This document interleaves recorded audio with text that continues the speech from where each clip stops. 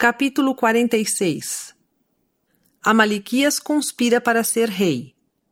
Moroni levanta o estandarte da liberdade. Ele conclama o povo a defender sua religião. Os verdadeiros crentes são chamados cristãos. Será preservado um remanescente de José. Amalequias e os dissidentes fogem para a terra de Nefe. Os que não apoiam a causa da liberdade são executados. Aproximadamente 73 a 72 a.C. E aconteceu que todos os que não atenderam às palavras de Elamã e seus irmãos uniram-se contra eles. E então eis que ficaram muito irados, tanto que estavam determinados a matá-los. Ora, o chefe dos que se haviam revoltado contra seus irmãos era um homem grande e forte, e seu nome era Amalequias. E Amalequias desejava ser rei, e aqueles que estavam irados também desejavam que ele fosse seu rei. E a maioria deles eram juízes menores da terra e estavam em busca de poder. E tinham sido convencidos pelas lisonjas de Amalequias de que, se o apoiassem e fizessem dele o seu rei, ele os tornaria governantes do povo. Assim, foram instigados por Amalequias a promover desordens apesar das pregações de Elamã e seus irmãos. Sim, apesar de seu enorme zelo pela igreja, pois eram sumos sacerdotes da igreja. E houve muitos na igreja que acreditaram nas palavras lisonjeiras de Amalequias. Por conseguinte, separaram-se até da igreja. E assim, as condições do povo de Nefe eram muito precárias e perigosas, não obstante sua grande vitória sobre os lamanitas e seu enorme regozijo por terem sido libertados pela mão do Senhor. Vemos, assim, quão rapidamente os filhos dos homens se esquecem do Senhor seu Deus. Sim, quão rapidamente praticam iniquidades e deixam-se levar pelo maligno. Sim, e também vemos a grande iniquidade que um homem muito iníquo pode fazer com que ocorra entre os filhos dos homens. Sim, vemos que Amalequias, por ser um homem de astutos ardis e um homem de muitas palavras lisonjeiras, incitou o coração de muitos a praticar iniquidades. Sim, e a procurar destruir a igreja de Deus e a destruir o alicerce de liberdade que Deus lhes concedera, ou seja, a bênção que Deus enviara à face da terra por amor aos justos. E então aconteceu que quando Moroni, que era o comandante-geral dos exércitos nefitas, soube dessas dissensões, ficou irado contra Amalequias. E aconteceu que rasgou sua túnica, e pegando um pedaço dela, nele escreveu: em lembrança de nosso Deus, nossa religião, e nossa liberdade e nossa paz, nossas esposas e nossos filhos. E amarrou-o na ponta de um mastro. E ele colocou seu capacete e sua couraça, e seus escudos, e cingiu os lombos com sua armadura. E pegou o mastro em cuja ponta se achava a túnica rasgada, a que ele chamou estandarte da liberdade. E inclinou-se até o solo e orou fervorosamente a seu Deus, a fim de que as bênçãos da liberdade repousassem sobre seus irmãos, enquanto restasse um grupo de cristãos para habitar a terra. Porque assim eram chamados todos os verdadeiros crentes em Cristo que pertenciam à Igreja de Deus, pelos que não pertenciam à Igreja. E os que pertenciam à Igreja eram fiéis. Sim, todos os que eram crentes verdadeiros em Cristo tomavam sobre si alegremente o nome de Cristo, ou seja, de cristãos, como eram chamados em virtude de sua crença no Cristo que haveria de vir. E assim, nessa ocasião, Moroni orou para que fosse favorecida a causa dos cristãos e a liberdade da terra. E aconteceu que depois de haver derramado a alma a Deus, chamou toda a terra que ficava situada ao sul da terra de desolação, sim, resumindo, toda a terra, tanto ao norte como ao sul, de terra escolhida e terra da liberdade. E disse: certamente Deus não permitirá que nós, que somos desprezados por tomar sobre nós o nome de Cristo, sejamos pisados e destruídos até provocarmos isso com nossas próprias transgressões.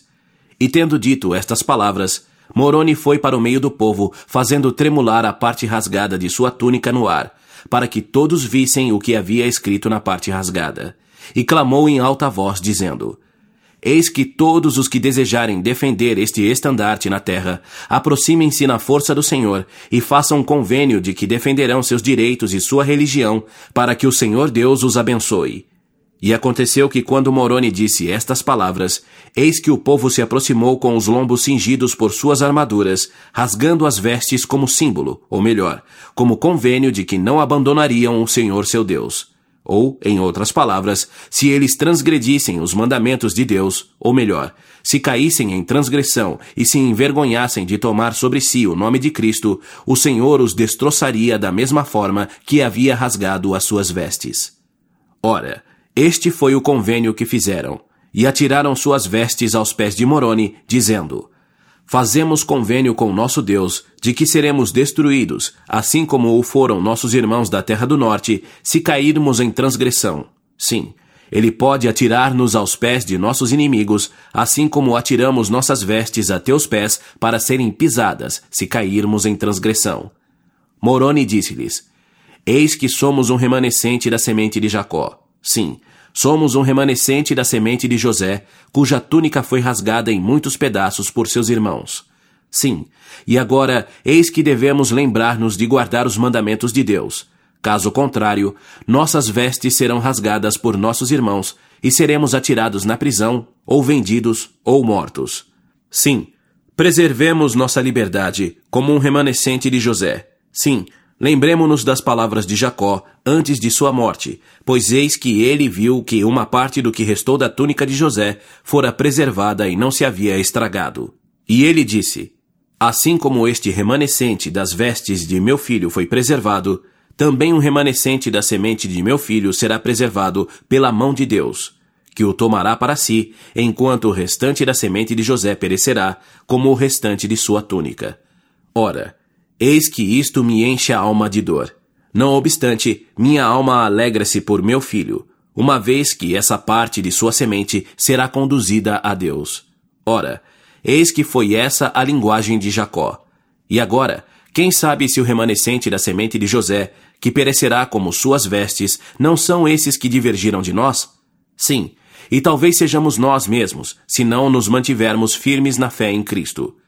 E então aconteceu que, tendo pronunciado estas palavras, Moroni foi e também enviou seus homens a todas as partes da terra onde havia dissensões, e congregou todos os que desejavam conservar sua liberdade para se oporem a Amalequias e aos dissidentes, que se chamavam Amalequiaitas.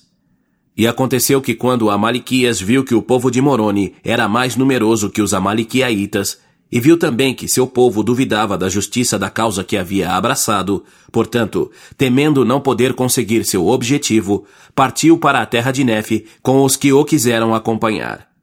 Ora, Moroni julgou não ser conveniente que os lamanitas se fortalecessem mais. Assim, pensou em interceptar o povo de Amalequias, ou capturá-lo e trazê-lo de volta e matar Amalequias. Sim, porque sabia que ele iria incitar os lamanitas contra eles e fazer com que os lamanitas batalhassem contra eles. E sabia que Amalequias faria isso para alcançar seus propósitos. Portanto, Moroni julgou oportuno tomar seus exércitos, que se haviam reunido e se armado, e que haviam feito o convênio de preservar a paz. E aconteceu que ele tomou seu exército e marchou com suas tendas para o deserto, a fim de interceptar Amalequias no deserto. E aconteceu que ele agiu de acordo com seus desejos, e marchou para o deserto e deteve os exércitos de Amalequias. E aconteceu que Amalequias fugiu com um pequeno número de seus homens, e os restantes foram entregues nas mãos de Moroni e levados de volta para a terra de Zaraenla. Ora, Moroni, sendo um homem que fora nomeado pelos juízes supremos e pela voz do povo, tinha, por conseguinte, poder segundo sua vontade sobre os exércitos nefitas, para estabelecer e exercer autoridade sobre eles.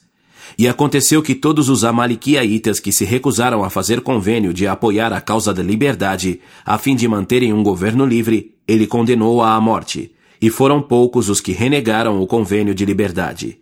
E aconteceu também que ele fez com que o estandarte da liberdade fosse hasteado em todas as torres de toda a terra ocupada pelos nefitas. E assim, Moroni plantou o estandarte da liberdade entre os nefitas. E eles começaram a ter novamente paz na terra. E assim, mantiveram a paz naquela terra até quase o fim do 19º ano do governo dos juízes. E Elamã e os sumos sacerdotes mantinham também a ordem na igreja. Sim, pelo espaço de 4 anos tiveram muita paz e regozijo na igreja. E aconteceu que muitos morreram, crendo firmemente que sua alma estava redimida pelo Senhor Jesus Cristo. Assim, saíram do mundo regozijando-se. E houve alguns que morreram de febres que, em certas épocas do ano, eram muito frequentes na terra. Muitos, porém, não morreram de febres por causa das excelentes qualidades das muitas plantas e raízes que Deus havia preparado para remover as causas das enfermidades a que estavam sujeitos devido à natureza do clima. Muitos houve que morreram de velhice, e os que morreram com a fé em Cristo são felizes com Ele, como necessariamente devemos crer.